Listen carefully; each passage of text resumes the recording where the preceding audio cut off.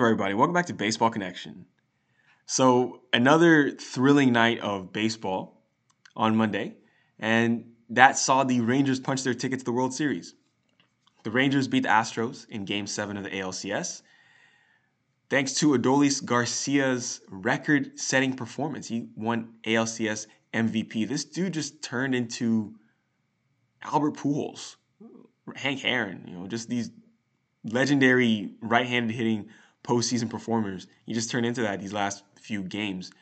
And at this point, who can fault him for stopping and staring? He truly got the last laugh in that whole debacle, starting with the home run he pimped in Arlington, which led to the hit by pitch, and just continue to perform after that. That's how you silence the haters. That's how you silence an away crowd. He went into Houston and just played home run derby. He just made that team look silly.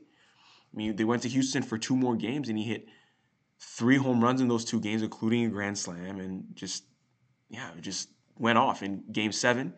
4 hits, 2 home runs, 5 RBIs, and an 11-4 win over the Astros. He drove in 15 runs in the series. That's a new postseason best for a single series. And just an outstanding performance. Adolis Garcia. Bat flips, home run trots. That's part of what you get. So obviously, you don't want to poke the bear. They poked the bear. They mean the Astros. They poked the bear. They hit him with a pitch, and it didn't work. It did not take him off his game, and he just owned them. And now you see the Texas Rangers back in the World Series for the first time since 2011. Since that time when they were playing against the St. Louis Cardinals and were just inches away from winning it.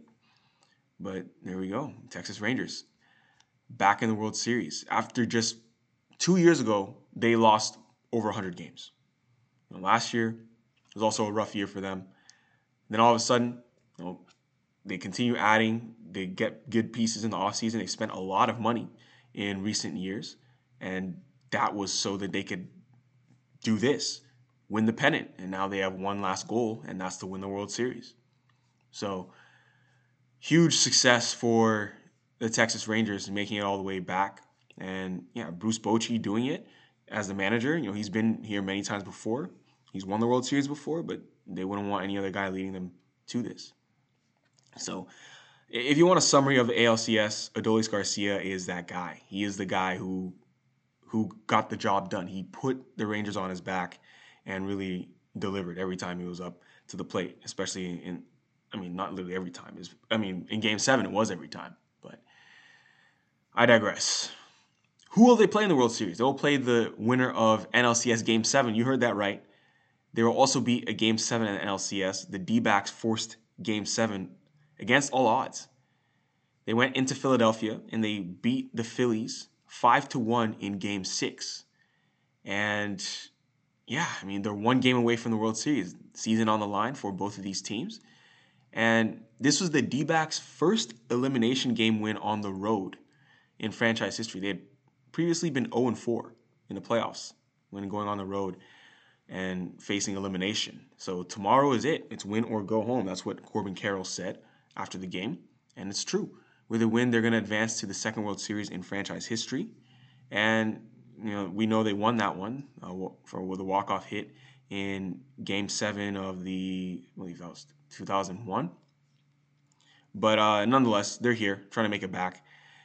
And Merrill Kelly was on the mound. It was Merrill Kelly versus Aaron Nola. When I saw that matchup, I thought, it was going to be not an easy, but I thought it was going to be a convincing Phillies victory because Aaron Nola has been so lights out and basically an automatic win for them lately.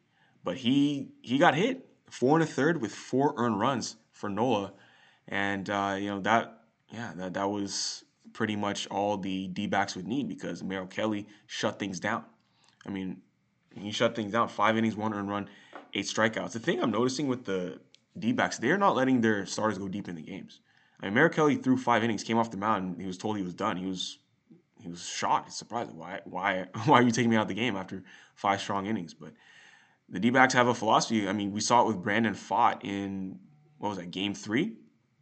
When he was dealing and they took him out after just 5 innings. So Brandon Pfaadt's going to be on the mound again in Game 7. And obviously it's all hands on deck. We saw in the Astros and Rangers game that short leash. I mean, Christian Javier didn't even last an inning. They yanked him after he got tagged there, just 1/3 of an inning into the game. So you will see the same thing in Game 7 for the NLCS tonight. Brandon Pfaadt versus Ranger Suarez. If either of those guys struggle, you will see a quick hook because it's win or go home. So that's what we're going to get from Citizens Bank Park on Monday night, 8 p.m. Eastern. But the winner will advance to the World Series. The Rangers await them. So great baseball we're seeing every night here. So this is gonna be a big one. But that's gonna do it for today, folks. If you enjoyed this, please share with someone who'd be interested, and we'll see you next time on Baseball Connection.